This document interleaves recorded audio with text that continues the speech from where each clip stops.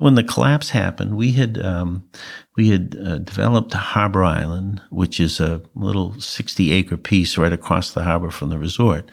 It sold the first lot in 2005 and had developed 5 more lots, I think in a very tasteful way, that we had sort of depended on selling to help offset some of those improvements we'd already made and we had planned to make.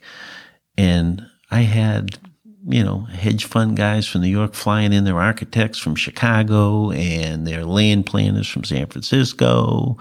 And, I thought within 2 months, I'd sell all of these lots, $600,000-$700,000 a piece, and that was my fuel for the next 10 years. Sure. Overnight, those folks just disappeared. I mean, literally disappeared. Had no idea how to get a hold of them. They probably weren't even working where they were anymore. The collapse was unbelievable, and the pressure that sort of put on us.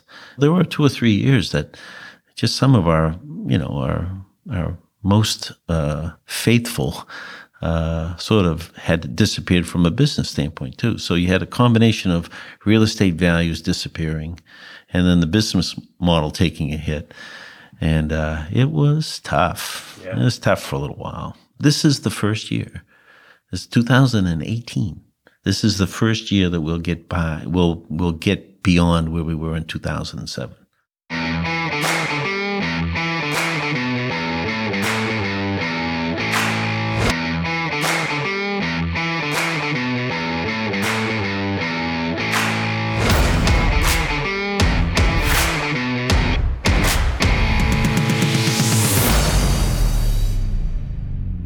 Hey everyone, I'm Palmer Higgins and welcome to the Big Time Small Business Podcast. I interview owners, operators, and founders of the small businesses you see every day but don't hear enough about. We talk about the obstacles they have faced, the successes they have earned, and where their business is going to inspire and inform you in your own career. On this episode, I talk with Bob Smith, owner of Sebasco Harbor Resort, a 405-acre seasonal family vacation destination located on the coast of Southern Maine. The self-proclaimed keeper of the Lighthouse, a title in homage to his promise to preserve the 90-year legacy that came before him, Bob has spent his 21 years as owner setting the resort up to last another 90 years. Bob shares what it was like to live through the financial crisis, a setback that he is only now, some 11 years later, completely through, and his three-legged vision for the property to attract a long-term employer and build a residential community to complement the resort and its amenities.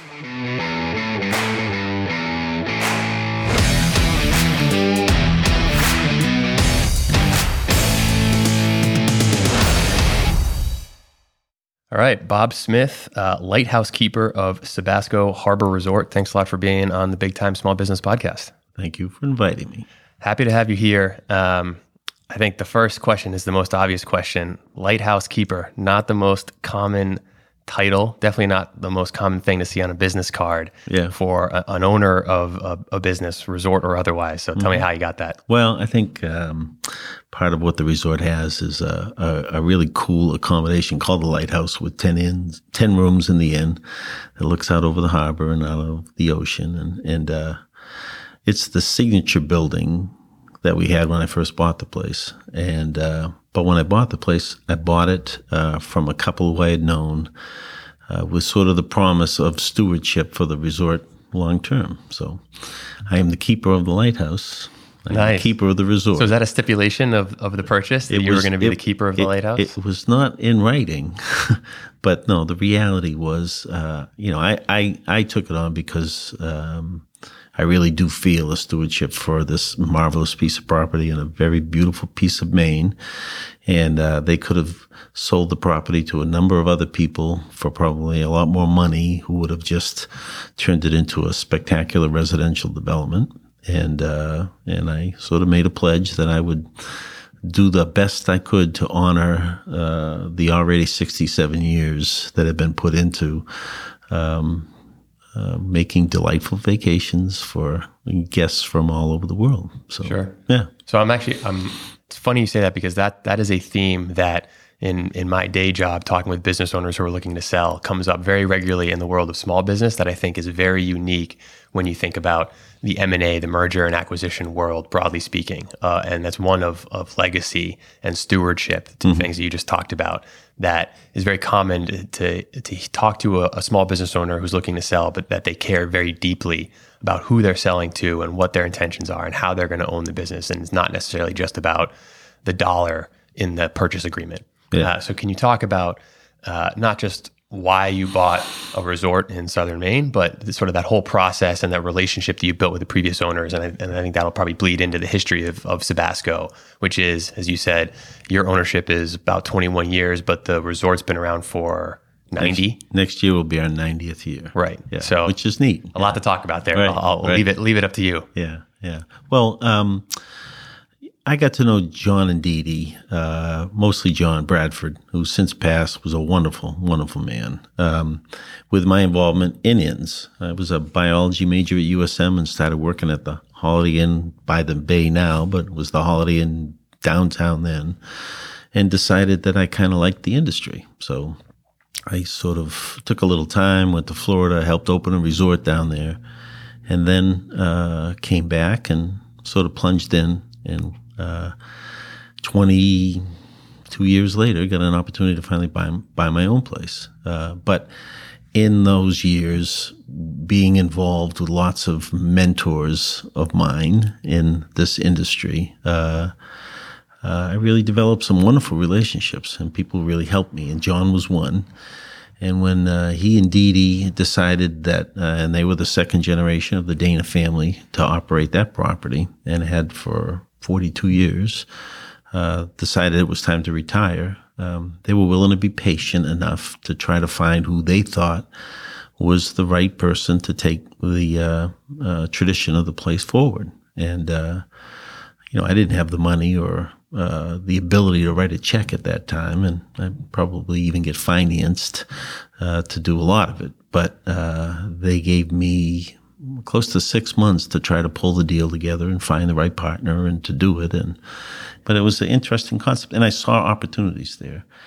I saw the beauty of the property. I finished my tour and said, I've got to figure out a way to do this. And that was in September. So I said 6 months. It really closed on May 1st. So it was more like 8 months from beginning to end. But the deal pretty much got done in March. And then it was just lining everything up between the middle of March and May 1st to close and kind of hit the ground running, because we opened 3 weeks later. Yeah. And we did about $250,000 in site work and improvements, and really, I think made some big investment, close to $2 million in investments in that first year. Wow. Into the property, which it kind of needed it. It was a little tired, and it's funny because 22 years later, I hear that a little bit, because it's 22 years since, and though we put a lot of money into it, it's got 37 buildings, and it's the definition of the money pit. Yep. So yeah, but anyway, we got the deal done. I was very excited. And now you're sort of stepping back after a couple of decades, and what's the next step? Yeah. So that's what we're working on now. Sure. So you said that before you bought Sebasco, you were the deal guy, and certainly in the hospitality space, there's a huge development component, and you've talked now already about some of the investments you made in Sebasco right when you bought it, and since then, I think you mentioned on your website that you've invested over $12 million into the resort over your tenure of ownership. Mm-hmm. So can you talk about when you think about investment, you think about development, how do you think about capital allocation? How do you think about investment? Either things you've learned at Sebasco or prior to, getting a return on those dollars. And when you talk about 37 buildings, how do you allocate dollars across 37 buildings? Yeah. Well, I don't think you allocate dollars. You try to figure out ways to blow some of them up and get them out of there. But, I think we do a 5-year capital plan that we try to focus on. What are we going to do next year? What are we going to do in the next 3 years? What do we need to do in the next 5 years? And some of what we did, and most of what was spent in the first 10 years. because we got a great start out of the blocks. We got tremendous improvement in financial performance by going from early May till late October, stretching the season. Beautiful times to be in Phippsburg. It's less than an hour from Portland, and we picked up a lot of corporate and association group business. We do a lot of great destination weddings in the spring and the fall, and so the formula was all working great, and it kicked out cash. It kicked out the ability to borrow, and we built 18 new suites. We started out by building the Pilot House restaurant and the Ledges Pub down on the waterfront. That was the first $1.2 million.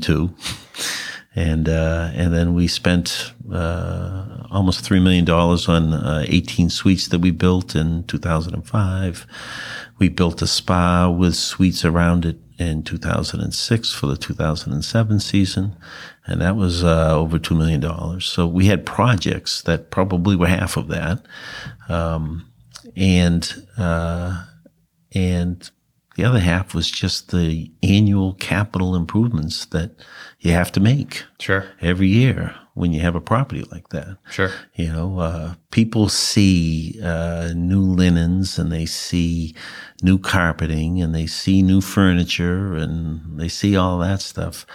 They don't necessarily notice when you spend $75,000 on a new roof and, $120,000 on repaving and, all those things that you still need to do. Yeah, new boiler, new HVAC system. Right, exactly. I'm sure I could go off on all kinds of things. Right. So typically we had on an annual basis we had to spend $150,000 to $200,000 in just your regular annual capital improvements to turning furniture and turning carpet in. Fortunately, we get a little bit more life out of that because we're seasonal. Mm-hmm. It's being used 6 months a year versus 12 months a year with lots of other hotels. The downside is the business model, which is seasonally, it's great. You're making money 6 months out of the year, 6 months out of the year, you're not. Right. It's a lot of carrying costs. It's a lot of carrying costs, and it's also it's a big challenge on the employment side. Yep. Because seasonal employment, a lot of folks are looking for year-round opportunities. Mm-hmm. There are a number of our employees who are retired, who love to have the seasonal opportunity. There are a number of our employees who work for us 6 months a year and then go to Colorado or go to Florida or go to Arizona or go to Washington State. And they enjoy the sort of nomadic life of being where they'd like to be for 6 months a year from a climate standpoint, from a beauty standpoint. So that's great. And then we have a base of year-round staff that handle marketing and handle reservations and handle maintenance and handle accounting and some of the other, golf. We have a golf course, so there's that winter maintenance of equipment and everything. We've got a lot of stuff to plow, so we stay busy in the winter. Sure. And we do have that base staff, and that's important because you have new people that come every year, and you got to train those people, and they have to understand the culture of what we do, and that's always a challenge because you can't help but have turnover when you have 18 to 20 folks working year round, and then you have 150 working there at peak. So Oof. It's a pretty big ramp up. Yeah, I was about to ask. So seasonal business is something that I'm familiar with. That kind of ramp is something I'm definitely not familiar with. Yeah. So can you talk a bit about just the managerial challenge of we'll get to just trying to find the 150 people to come in seasonally, and you have some good stories there that I want to get into, but just training them. Let's say you could find them, no problem. You snap your fingers and 150 people are there on your doorstep. First of all, how do you find the right ones? How do you weed out the ones that are going to be successful for you and carry the culture that you want and be sort of the have the customer service that you expect? But then how do you train them to do their job that they're only going to do for 6 months out of the year? Right. Well, I think in part, some of those jobs aren't as skilled as others. And so whether it's a high school kid that lives in the area learning to do dishes, or whether it's someone who's coming for 6 months from Puerto Rico or Bulgaria, because we do use some J1 students. That's a State Department program where students can come for 4 months mostly from Eastern Europe. Initially, when we started that program probably 15 years ago, it was Ireland and Germany and France and UK. And now it's Bulgaria and it's Serbia and it's Czech Republic. And those are more of those kids who come on the J1 visas. But they get a wonderful experience. And we have the big advantage I think we have is we've got 4 different dormitories, and we have the housing that a lot of our friendly competitors struggle with, especially in Southern Maine. Sure. Just at seasonal during housing. Peak season. Oh right. my goodness, Yeah. it's very difficult to find. So luckily you have 37 buildings. yeah, right. Yeah, and some of them we use for staff. Yeah, Perfect. yeah. Right. But we have some folks who come from Puerto Rico, and that's a market that we've developed a lot over the last couple of years. But really, after Maria last year, created an opportunity for a win-win for some folks in some small villages in the mountains that just got washed away to find some place to go, make some good money, and be with us for the full season from beginning to end, which is kind of a disadvantage with the J1s because they all go back in September and go back to school themselves. But hardworking people who needed an opportunity, and we were able to sort of connect with some folks down there to this year. And there's another program called the H2B program that has been an extremely difficult one to work with. And I'm sure you've worked with it as well. Very familiar with it. Yeah. And, we dipped our toes in that water 15 years ago.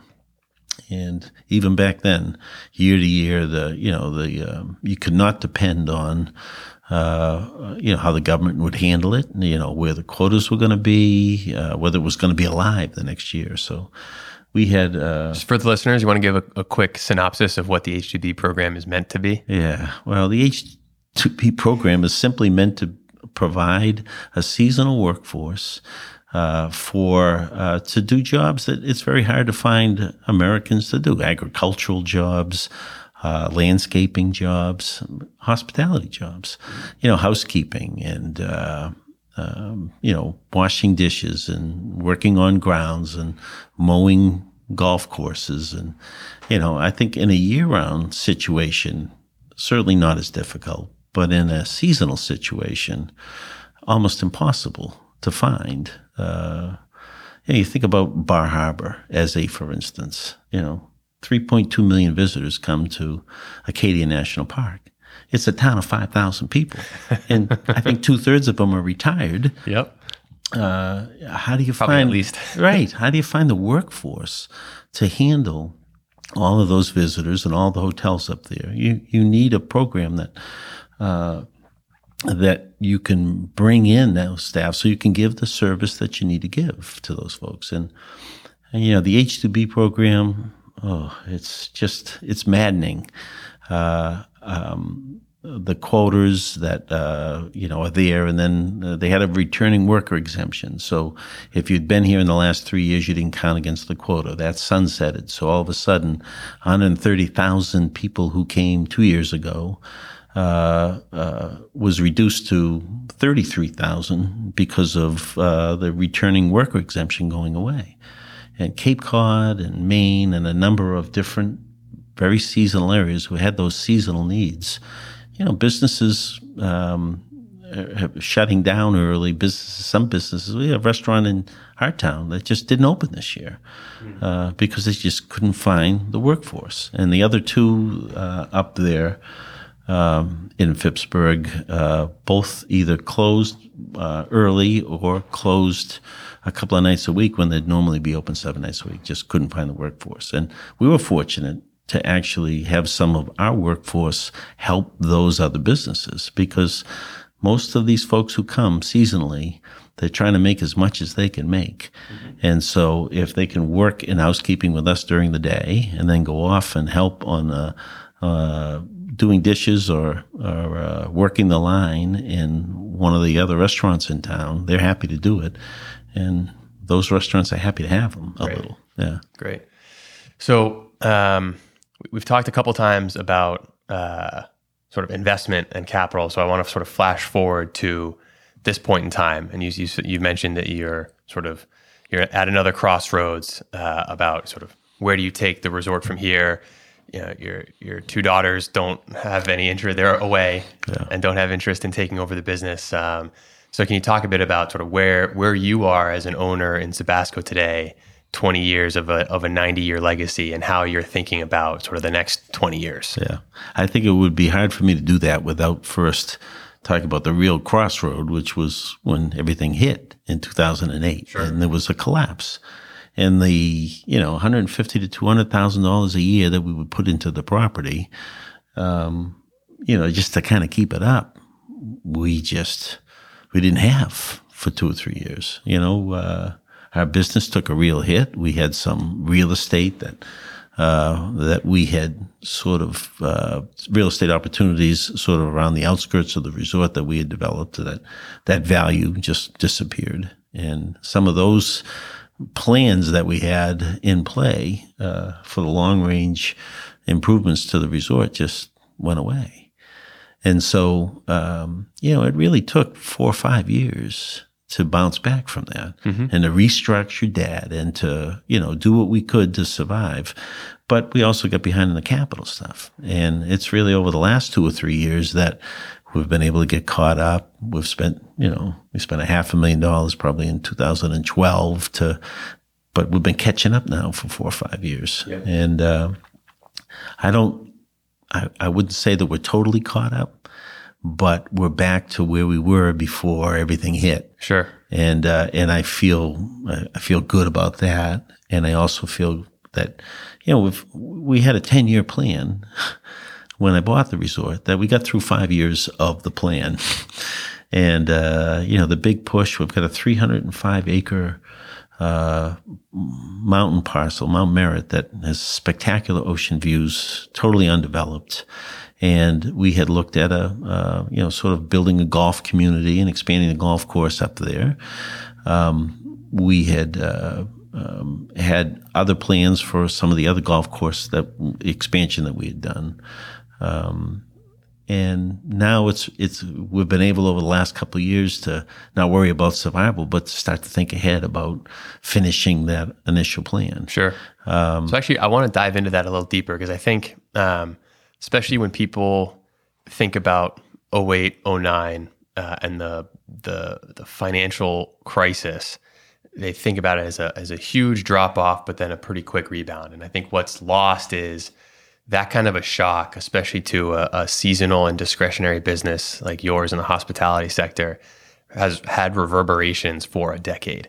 And I think that gets that it's hard for people to understand that. And so I'd like to talk about that a little bit more about how, when that happens, it not only affects you for 3-4 years, but the knock-on consequences you're still essentially feeling. And to go back in that time and talk a bit more about the hard decisions of, hey, guess what? There's a new reality now. Our 5-year plan, put it in the trash can. We gotta be doing a 1 month and a 6 month plan just to see if we're going to be okay here. So can you sort of take us back to 09 and some of the hard decisions? Do I have to? Yeah, I'd like to. Well, because I think it's people look at the stock market chart and sort of the rebound has been there and then some. Right. But when you talk about small business operations, the cycles are a lot slower, right? You're not looking at a trading chart and seeing stocks go up 5% or down 1% or whatever. Right.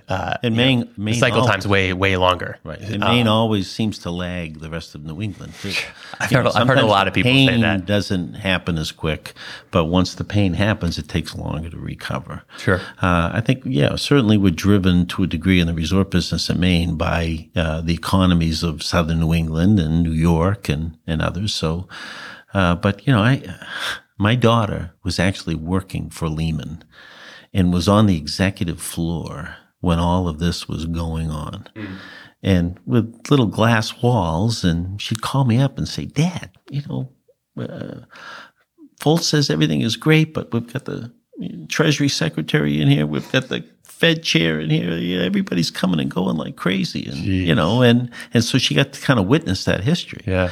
I got to enjoy that history in a different way. Yeah, because enjoy it different way. when the collapse happened, we had developed Harbor Island, which is a little 60-acre piece right across the harbor from the resort.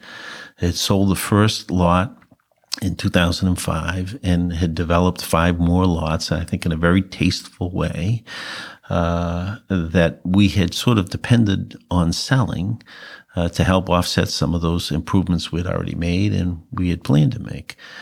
And I had, hedge fund guys from New York flying in, their architects from Chicago and their land planners from San Francisco.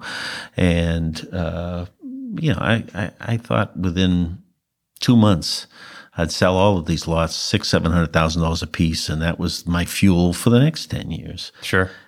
Overnight, those folks just disappeared. I mean, literally disappeared. Had no idea how to get a hold of them. They probably weren't even working where they were anymore. The collapse was unbelievable, and the pressure that sort of put on us. We have a business where probably 25 to 30% of our customer base is being fueled by grandparents who are doing 3-generational travel and renting the same 6-bedroom cottage every year for a week and getting the children and the grandchildren all together. It's like Christmas in July at Sebasco. And it's not that they didn't have the money to afford that vacation. It's that one of their children was probably out of work or worse, and they felt the need to help the children versus go on vacation this particular year. So there were 2 or 3 years that just some of our most faithful sort of had disappeared from a business standpoint too. So you had a combination of real estate values disappearing and then the business model taking a hit. And it was tough. Yeah. It was tough for a little while. And one of the things I got to do, I guess, was nice is I know a lot of these people personally. I knew some folks who were out of work all of a sudden and just called crying because they couldn't come, and the room was going to be empty anyway. So I said, come, you can just come. It's all right. And I think they're certainly more faithful customers now. And I was happy to just get the food and beverage revenue. For sure. Have them still go out to eat and still play golf and still do some of the things. But I knew they couldn't afford to come. So I kind of felt like Santa a little bit, even though I was getting hammered pretty hard. Talk about keeper of the lighthouse, right? Yeah, there. right. Yeah. Make them proud. Yeah. But it was, again, this is the first year. It's 2018. This is the first year that we'll get get beyond where we were in 2007. Wow. So it's taken 11 years it really is. For us, slowly. And over the last 3 or 4 years, as we've caught up on the capital stuff, because the place was tired. With revenues 3 years in a row are going to be up between 7 and 9%, 3 years in a row. So that's finally the kind of growth that we were on early on. Yep. But now it's time to think about the future. All right, so let's talk about it. Yeah. So you're caught up the 11-year slog to get over 08. And now you're finally feeling, all right, I'm comfortably head above water, no sort of built up work that needs to be done on the properties and whatnot. So versus underwater, where I was for about probably 6 years. So I mean, that's a really uncomfortable place to be for a really long period of time. Yeah. And that's something that I hear from small business owners a lot. And one of the primary reasons of why I want to do this podcast is when I talk to business owners in any context, and I talk to them about their stories. Everyone has an underwater story that lasts longer than you'd really want to, probably longer than they'd want to admit. Mm-hmm. But what I find inspiring and incredibly commendable is the resilience that they have. You talk about 6 years of underwater and being able to take that, power through, and work your way out of it. That's incredible. And it's I think it's easy to say, it's hard to live. Yeah. Well, it's not easy, but I think probably the best part about it is every key employee who was there in '07 is still pretty much there. Cool. Michael Lynch, who's my managing partner, came aboard the year in 2007 before this all hit. And he's still there. Melissa Morbillo, who's the resort manager now, was the director of sales, came the year before this. So they've all lived through it, and they've all kind of powered through it. And, I have my two guys in maintenance, John and Owen Totman, have been there both for 60 years. Ooh. They're not 60 years old. They've been there for 60 years. Jeez. John just turned 81. Owen's going to be 78 years No old. way. Yeah. And they're still climbing under buildings, and they're still, the tradition that's there, the employees that have been there for decades, really kind of, that's the other part of the lighthouse keeper piece, you know Sure. what I mean? They stick by you, and they do whatever they can in tough times, and you try to do the same and reward them for that. And I'm just, really proud of all of them. But it was tough. Yeah. But now it's time to think about the future. Yeah. All right. So let's get there. Yeah. How do you think about the future? What kind of timeline do you think about it in, or what kind of time frame do you think about it in, and sort of how do you weigh risk reward with pros cons, with timeline, and sort of how do you put that all into the magic box and come out with a 5-10 year plan? Yeah. Or a 1 year plan, for that matter. One, there's no magic box because things in our industry, and I think just in our particular property, change all the time. There's always something you're not thinking about. And you talked a little bit earlier about the HVAC or the mechanical systems. You have a new boiler that you bought for this building 5 years ago, and you think you're good for another 10 years with that, and bang, it goes, and you're figuring it out. But so you have to be fluid. But in my case, and maybe this is one of the problems that I had, was I didn't really care about making a lot of money. I really cared about, I enjoyed what I did.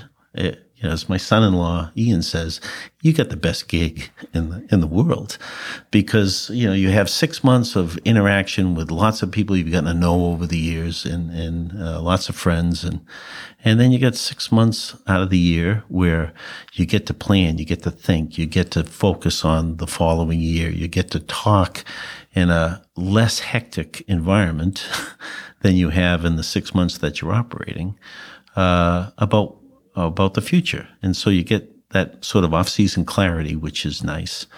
And very positive way to think about it. Well, yeah, no, it's a challenging business model, no doubt, because every year you're going to hire, 5 to 10 people who aren't a good fit. You work really hard to, and we have lots of, time to really spend finding those right people. And I think that's probably our biggest strength is the focus we put on hiring the right people with the right attitudes and not worrying about, necessarily the skill set. I think that could be that could be trained. Mm-hmm. So, we can show someone as long as they understand the culture of what we are, which is simply to really take seriously the importance of a family's time together. It doesn't happen a lot. It happens in the holidays. It happens occasionally on vacation. But it's very important time. And I think everybody in our culture understands that it's a burden of responsibility that you have to enjoy. And I like to think just about everybody who works for us does. We get lots of great comments about friendliest staff we've ever seen ever. It's wonderful how people know your name, and we might not be a Ritz-Carlton or a Four Seasons or really a sort of a luxury property. We're trying to be a 3-star family destination resort, and the people that serve the people who come is the heart of, I think, our success. Sure. Yeah. But now it's time to say, okay, we've got to what next year will be a 90-year-old inn that really needs some attention. We've got a conference center and a wedding venue, all of them meeting space. All of that's in a building that's 70 years old.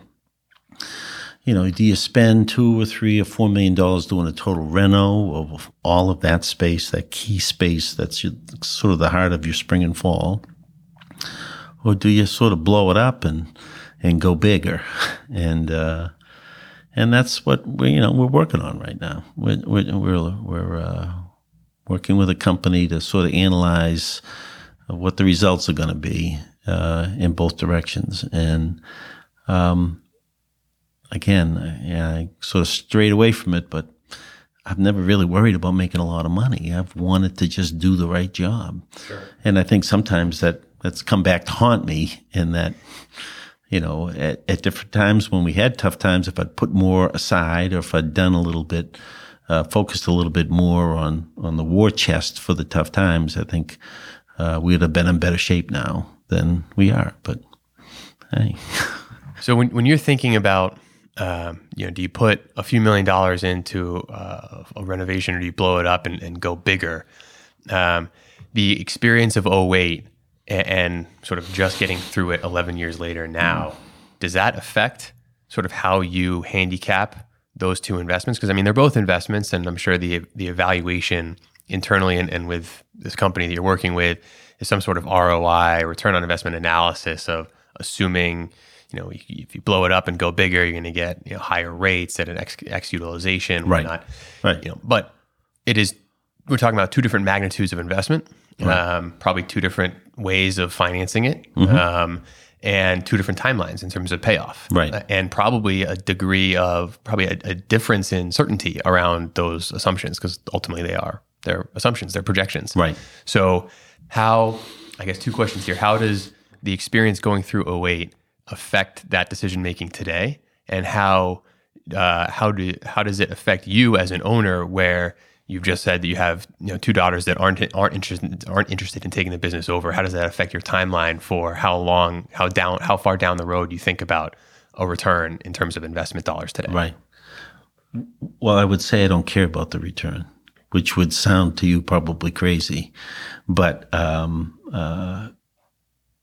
for me, it's more, I'm trying to create a sustainable, long-term hospitality business for this great little town of Phippsburg, which, and so there's, the new plan that we had put together a couple of years ago and updated last year by Hart Howard, and talked about this three-legged stool, and trying to take a piece of that 305 undeveloped acres into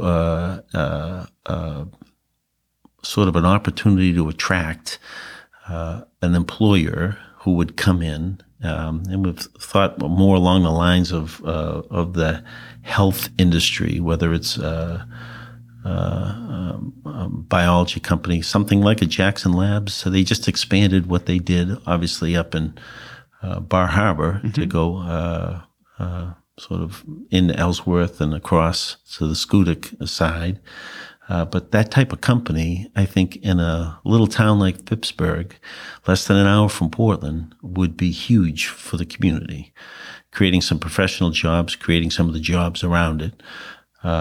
And so I've been working on trying to put my feelers out there and see if we can donate this property, a piece of this property, to that right fit, because it's one leg of the stool, but it creates maybe better opportunities on the residential side of what we want to do on the mountain parcel. And golf is no longer a big attraction. That industry's changed. We got a great 9-hole track, but I don't think we need this world-class 18-hole golf course anymore. I think on the residential piece that would be left, the focus would be on, on a little community farm and more healthy living, healthy style of living for the folks that are there. So can you talk about that residential piece? You've mentioned it a few times.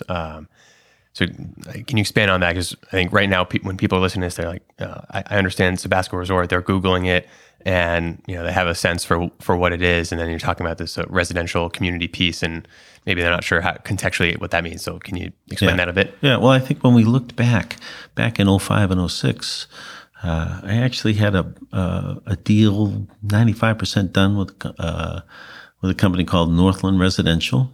Frank Stewart, wonderful guy, was the CEO of that company. He actually went to UMaine, and the company was based out of Burlington, but had done a lot of wonderful residential developments, mostly high end in all of New England, but a number in Maine.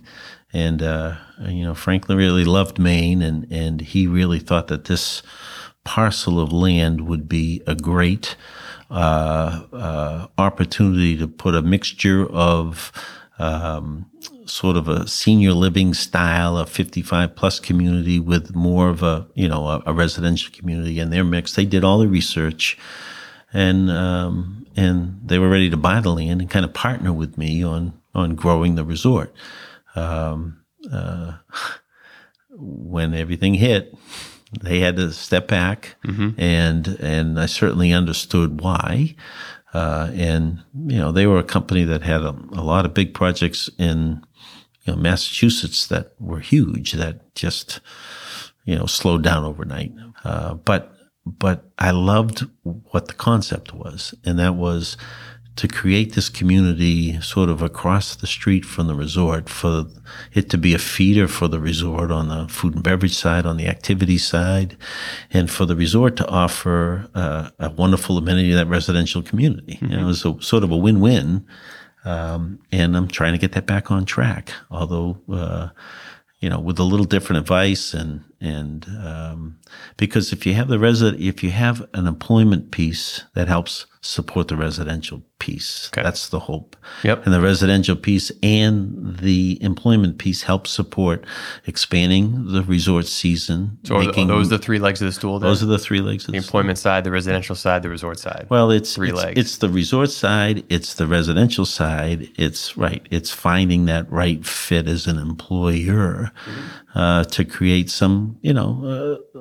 we're the only big dog down in this beautiful little town. If it create more options in the community, I think it'd be wonderful. So sure. So you mentioned, it's a great comment, and certainly differentiative of saying that you don't care about the return. But if I were to push back, maybe you don't care about it the way a typical financial mind might come at it, but you do care about it in the sense of furthering the mission of Sebasco. Absolutely. And supporting the community, supporting your employees, being able to contribute to their development, professional development, and being able to be an enduring resort that can weather the next 90 years and the next downturn. Correct. So while it might not be how much cash can I stuff in my own pocket, it's still very much, the decisions you're making are going to be impacting the sort of long-term trajectory of Sebasco. So how do you think about that, and how do you weigh that, and how do you sort of set the course when talking about a seasonal, cyclical, real estate driven business?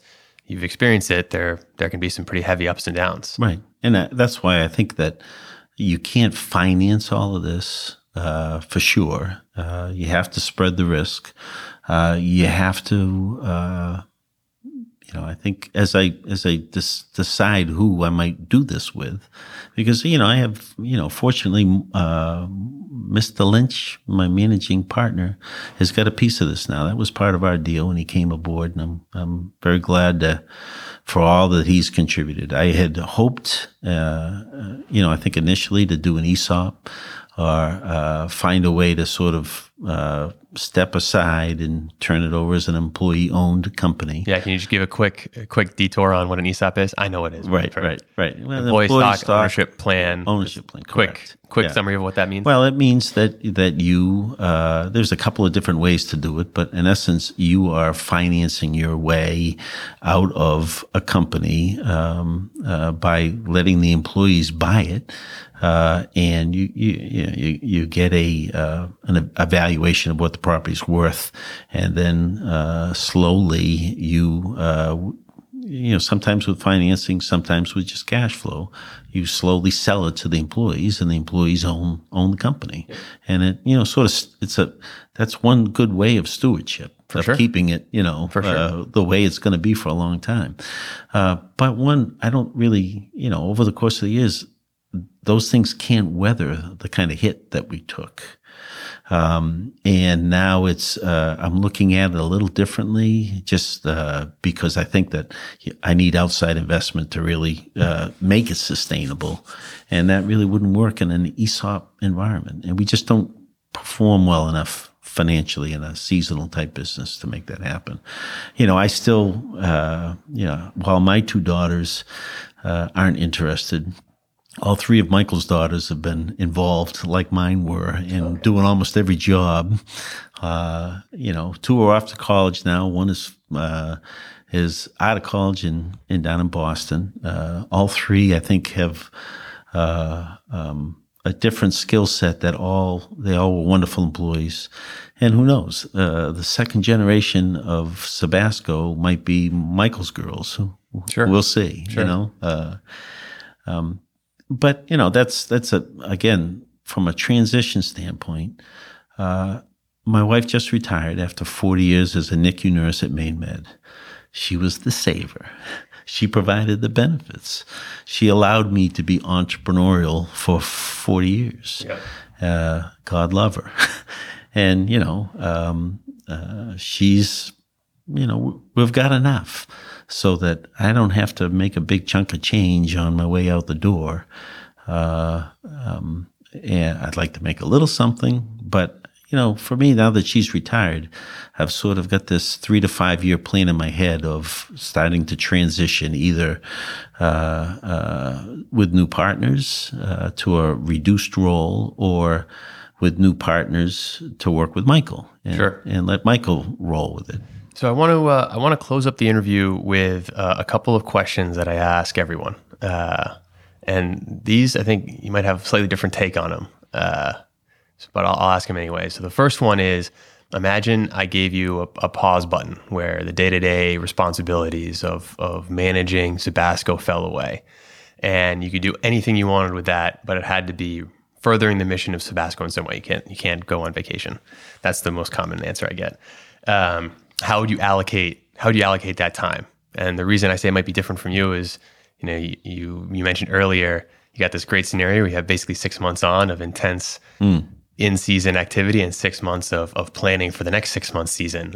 So to some degree, you kind of already have this, but I'll ask it to you nonetheless. Imagine I gave you that 4 months where there was nothing, and maybe do it in the middle of the in-season time, so it's more drastic. Right. How would you allocate that time? Yeah. Well, I think I might have already conned you to think that I actually work for a living, because I don't.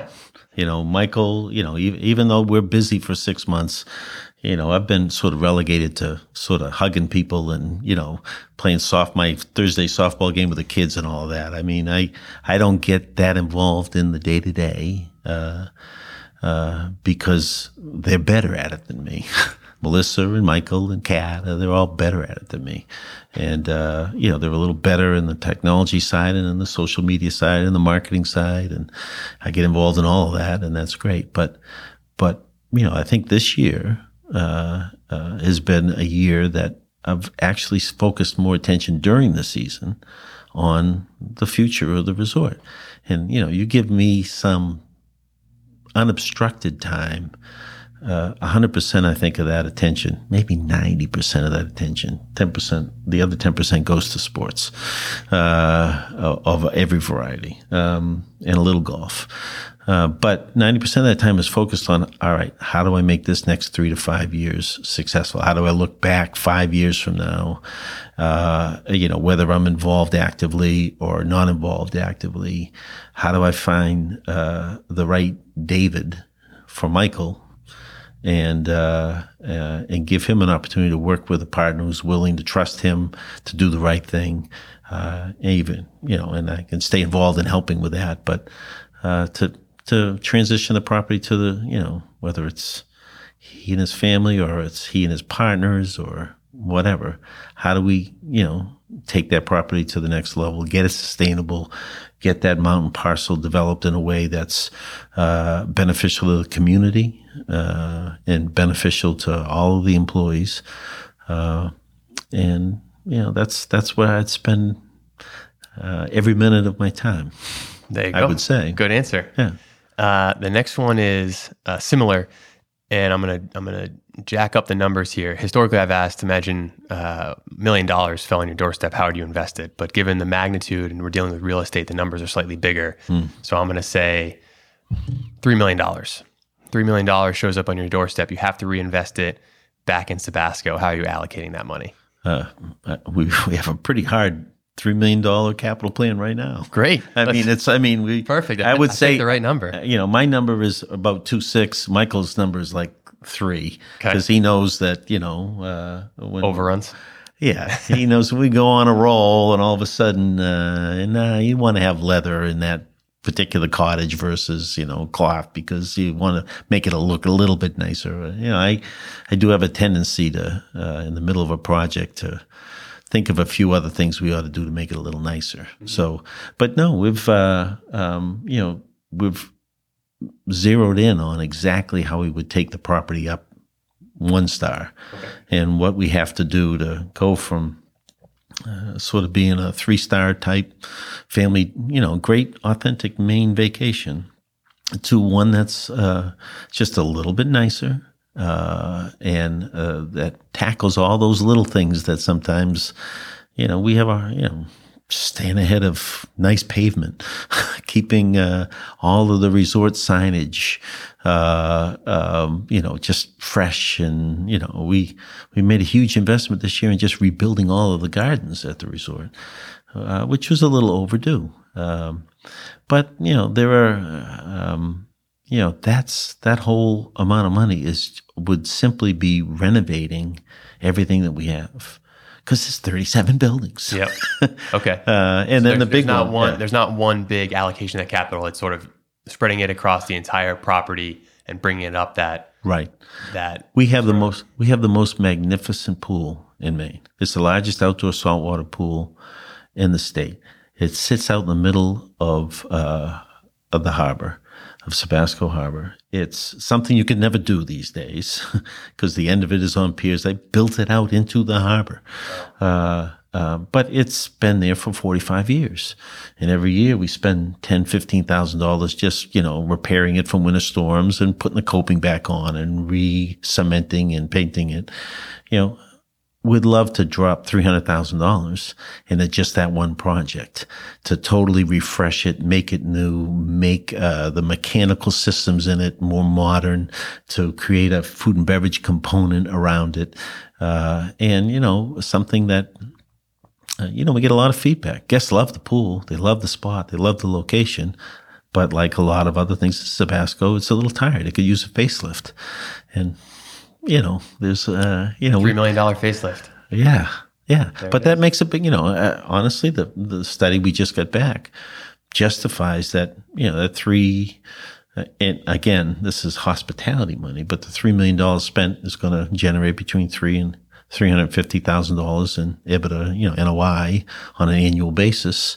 So it sort of justifies that, that kind of investment. Sure. And that's like that's the phase 1 piece. The phase 2 piece is, all right, you blow up a lot of buildings and get rid of a lot of the old stuff. You build a new kind of grand lodge and you get all the conference space under one roof, and, you kind of modernize some of those facilities that would attract the next level of kind of higher end corporate group business out of New York and out of Boston. And we work with a lot of associations in Maine and New England. We work with a lot of companies out of the greater Portland area who love Sebasco for what it is, just a very casual, unpretentious, beautiful place to bring a company outing, to bring a conference. And we've had some companies have been coming 10, 12 years in a row. Some associations that have been doing the same. They've been coming for over a decade. they don't notice the blemishes as much. Sure. They're willing, because of the service and because of the food and beverage that we provide, and just that we do everything else so well that it's okay that there's a few buildings that might still be peeling a little bit if we haven't been able to catch up on the paint. Mm-hmm. So, fair enough. Yeah. So the last question is the most open-ended, and it's, what haven't I asked that I should have? When are you retiring? All right. No, I don't want to ever. Side note is that you have to answer that question. Yeah. No, I don't want to ever retire. But I do realize at 63 years of age that I'm not going to live forever, although the Todmans seem to be able to. I can't imagine working anywhere for 60 years, but then I wouldn't have imagined being here for 22. Mm-hmm. I have two daughters that live in Princeton, New Jersey, and Brooklyn, New York. And I have grandsons that I'd like to spend more time with. And, if only there was a family-friendly resort nearby. Yeah, right. Believe me, they come up as much as they can. I'm sure. When they can. It was right there. Mostly in the summertime. No, I get you. And they love it. It's a big part of my grandsons. They'll always remember their time there. But I'd like to spend a little bit more time with them. I'd like to do a few more things with them. And I'm pretty lucky because for 6 months of the year, I've had a lot of flexibility. Mm-hmm. And, pretty much not many months go by that we don't connect with one or the other or both. So that's good. But now that Lori's retired, it's a whole different thing for both of us. Sure. She's no longer working in the winter. So the flexibility I have in the winter, along with her being retired in the winter, we've got a year or two to sort of figure out how the winters go. Yeah. And we might either really like it or she might go back to work. Awesome. Yeah. Well, Bob, I really appreciate you being on the show. Thanks a lot for coming in. Thank you for inviting me. Thanks for listening to another episode of the Big Time Small Business Podcast. If you liked what you heard, please leave us a review and share the show with a friend. To access show notes and subscribe to our distribution list, be sure to visit us at chenmarkcapital.com/podcast. That's Chenmark, CHENMARK, capital.com/podcast.